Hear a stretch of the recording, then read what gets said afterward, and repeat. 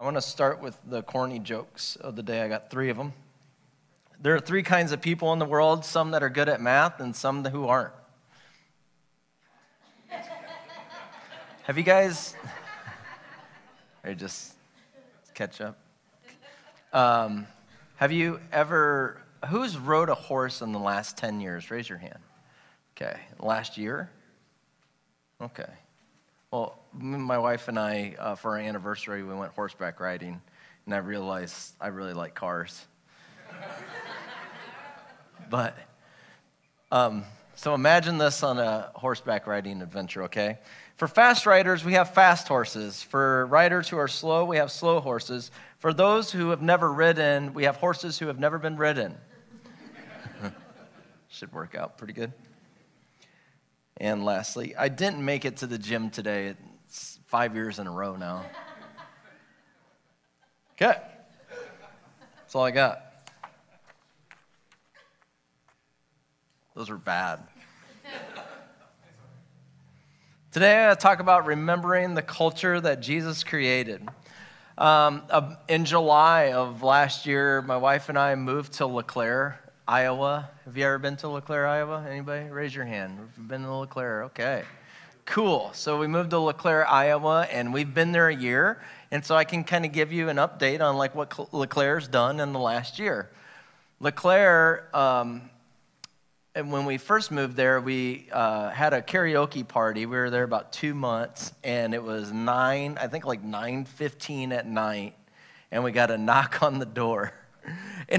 And from the cops coming and telling us, turn down the karaoke machine. We're talking like the karaoke machine, just like a little thing with a microphone. It's too loud. Okay, so we did. We turned it off. And then the other thing that we've done in LeClaire is we have, they have installed speed cameras everywhere. There's speed cameras all over the place. The entire city is speed cameras. No matter where you go, there's going to be a speed camera on you. And so, yeah, this is what LeClaire's done in the last year. The other thing that they did is they sent out an ordinance that everybody should have quiet mufflers. That if you have too loud of mufflers, that we're going to pull you over, that you're going to get in trouble for the loud mufflers in LeClaire. Do you know who LeClaire is the hometown of? Bill Cody, right? So Bill Cody was a guy who would actually go out and do Wild Wild West shows, and he traveled the United States doing these shows to kind of bring people in on what the Wild Wild West was, right? And so, but he was the first person that took being an actor, a theatrical person, out into the streets. He was actually Bill Cody out in the streets as well as he was on the stage.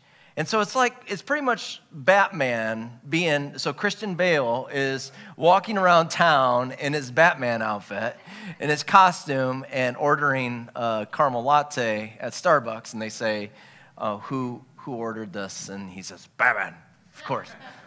He's standing in line waiting for this is what Bill Cody did, So Batman doing Batman type stuff off the stage. This is his life. And so I just been kind of curious, what would Bill Cody think of LeClaire today? His name was Wild Buffalo Bill. The dude was wild. He was crazy. A lot of people thought that about him. I've done a lot of research on him, and he was wild. He was very, very wild. And in Wild Buffalo Bill's hometown, no loud mufflers. Okay, we don't want any loud mufflers here. No karaoke past 9. This is Wild Buffalo Bill's town. We tend to forget the culture created when the person leaves. We tend to forget the culture that he created when he's gone. We start to get comfortable again, and you see that so many times. The culture that he created, what would he think of it today? We're concerned about, 1 mile an hour over the speed limit. This is LeClaire, but this is also the end of Nehemiah, the book that we've been studying. Nehemiah leaves and goes back to his job and he left with the culture for everybody, and then he goes back to his job, and they completely forget everything he worked for. You're going to see that at the very end of the book. We're at chapter 13 today. Nehemiah went to Jerusalem to reestablish the wall. He was building a wall to protect the city. The city had been destroyed. He goes there, reestablishes a wall. He gets everybody on board. Everybody's working together in unity. He's like the best general contractor ever. Once they get the wall reestablished, he invites Ezra in to come speak God's commands on what it means now that we have a wall, now that you can worship in the temple again. Here's what it means to be the people of God. And so Ezra comes and he reads the commands to them. And as Ezra's reading them, they're explaining them because there's a lot of depth through each one. So what are you trying to say here? So every single time that he would read a command, they would explain it in their own language. They would have an understanding of it. Okay, let's move on to the next command.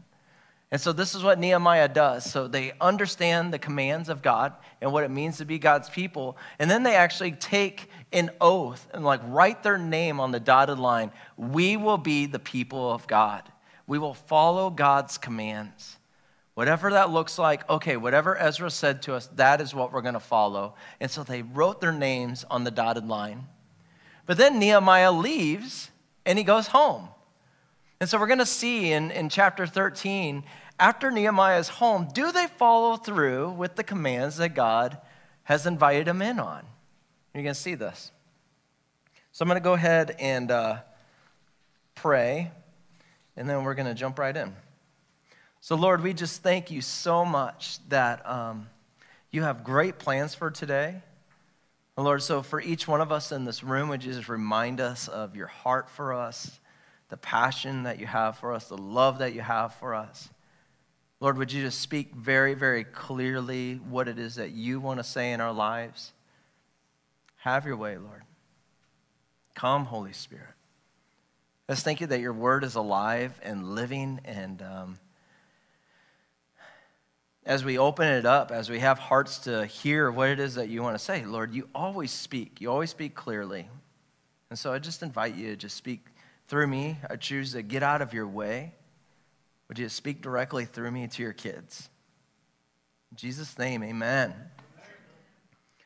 So the three things that, before we jump into 13, the three things that the people, if we could sum up what Ezra had read to them, the people committed to were, the first one was they wouldn't work on the Sabbath, which means they're going to have one day out of the week where they're going to gather together, they're going to worship God, but there's not going to be any work to be done.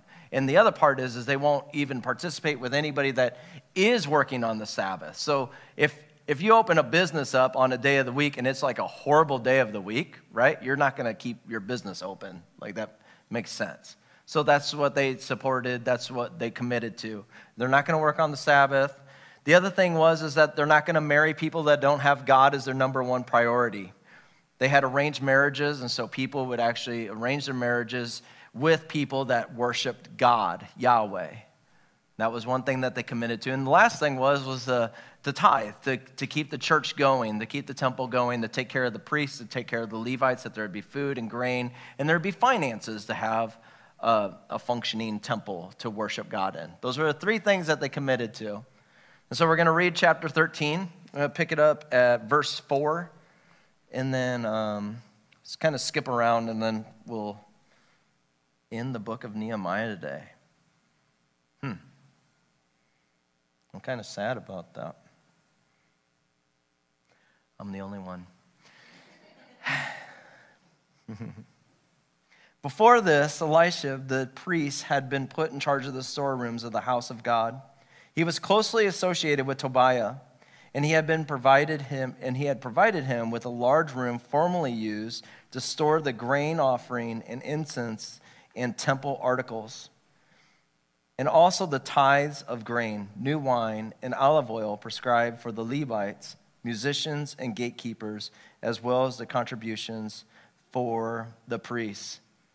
So it says before this, it's talking about what's happening as the people are gathered together again. They're finally working together as a city, and then what ends up happening is everybody's bringing in grains and supplies to supply the priests, the Levites with stuff that they can eat, and then also the musicians, because it says that there's wine, and we all know musicians drink a lot of wine. Just joking. But what's crazy in this is they actually opened up the storerooms of the house of God, and he was closely associated with Tobiah. And he opened up this room for Tobiah. So Sanballat and Tobiah have been, if you remember this entire book, Sanballat and Tobiah have just been thorns in Nehemiah's side.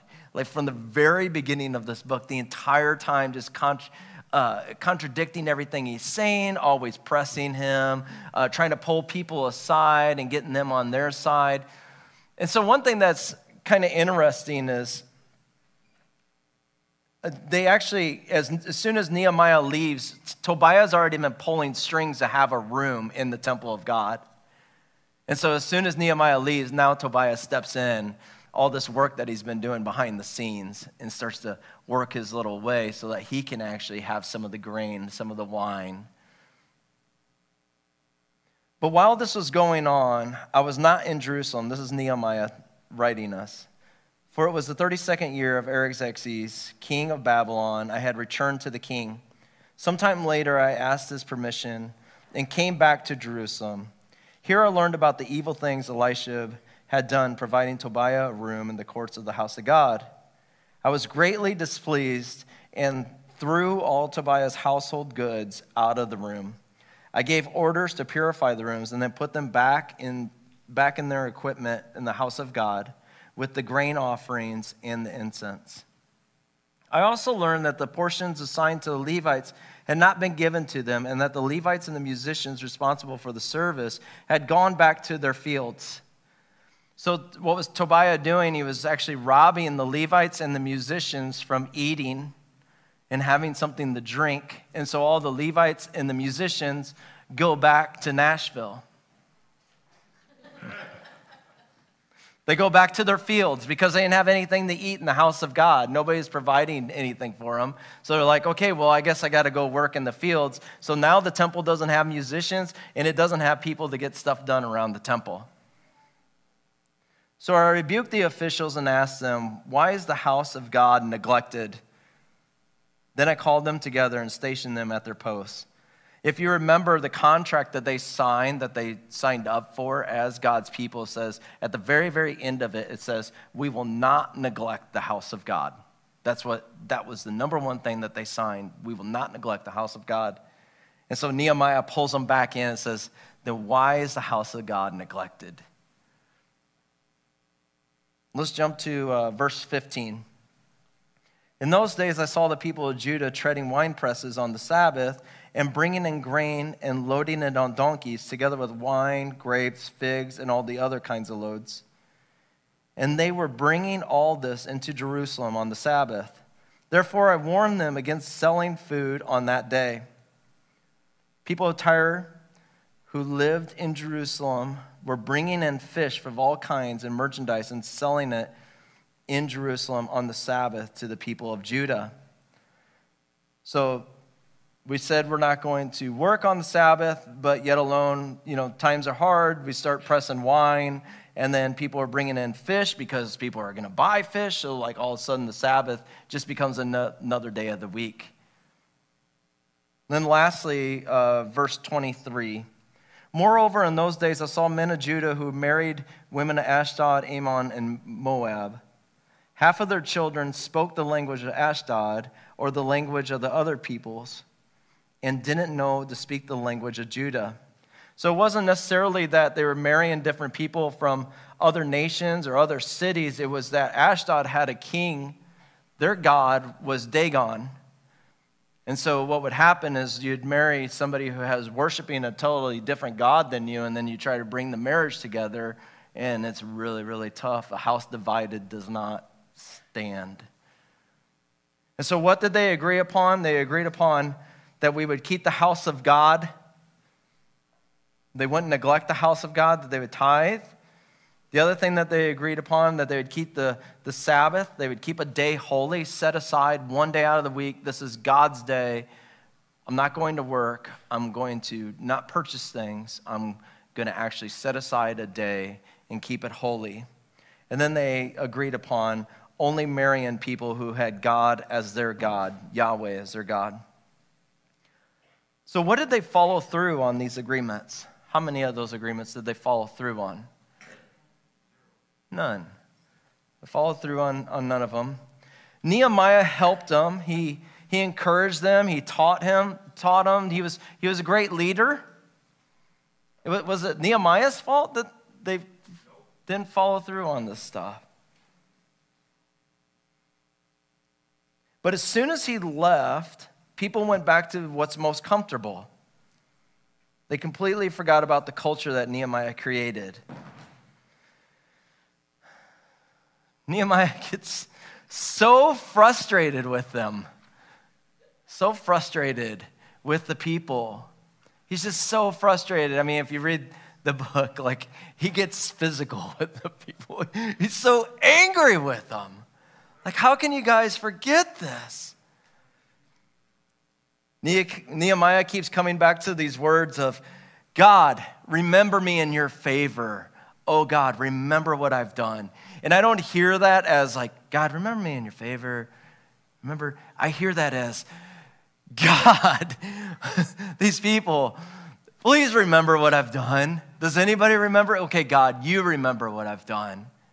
He's so frustrated. He's tried everything. He left his job. He went and built a wall with them. He established a new way of life. He brought them into a beautiful culture of honor, and then leaves, and everything falls apart. The book of Nehemiah in chronological order is right before Malachi. So it's right before the New Testament, if you were to look at the Bible from chronological order. Do you see the picture painted? People, great leadership, Moses, right? A great leader. You got Jeremiah, you have David, you have King Solomon, you have Nehemiah, you have all these leaders constantly trying to pull people back to God. And what happens is they just keep falling, they keep failing. And so what God does, we got to send my son. We got to send you Jesus. It's like, it's not working. I'm doing everything I can to bring people closer to me. We got to send you. And so Jesus leaves heaven to come to earth, to be born in a manger, to be born of a virgin, to live the life that none of us could live.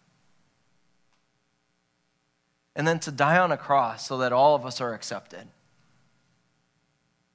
Because Jesus is our only hope. It's not Obi-Wan. It's Jesus. He's the only hope that we have for reconciliation with God. It's not by what we do right. It's not by the religious duties that we do. It's only through Jesus. He's the only hope for each one of us in this room. We all need Jesus. Not only that, but Jesus is the only hope for humanity. He's the only hope for humanity. The things that we see, it's Jesus is the only hope for everything. The brokenness that we see in this world, the hurt that we see, the things, the injustice that we see, it's Jesus is our only hope, guys. God had to send his son. He had to send his son so that we could have Jesus, because none of us can do it right. None of us can do it all right. We all need Jesus.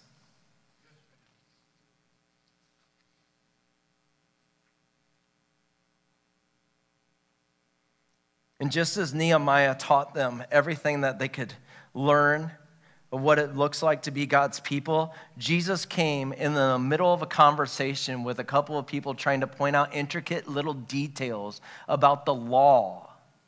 Jesus says, you're getting so focused on so many other things. Let me simplify this law for you.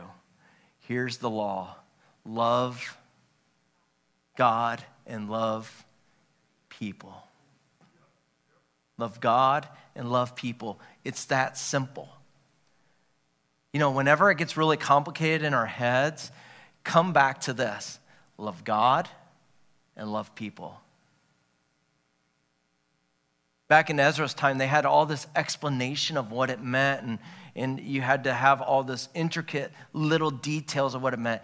But I'm here to tell you this. If you love God and you love people, you will complete the rest of the stuff. If God is your number one priority, if your heart is surrendered over to God, and you put God first above everything else will fall in line. You will complete the rest of the commandments. That's why Jesus made it really simple for us, very clear. Love him first. Put God first.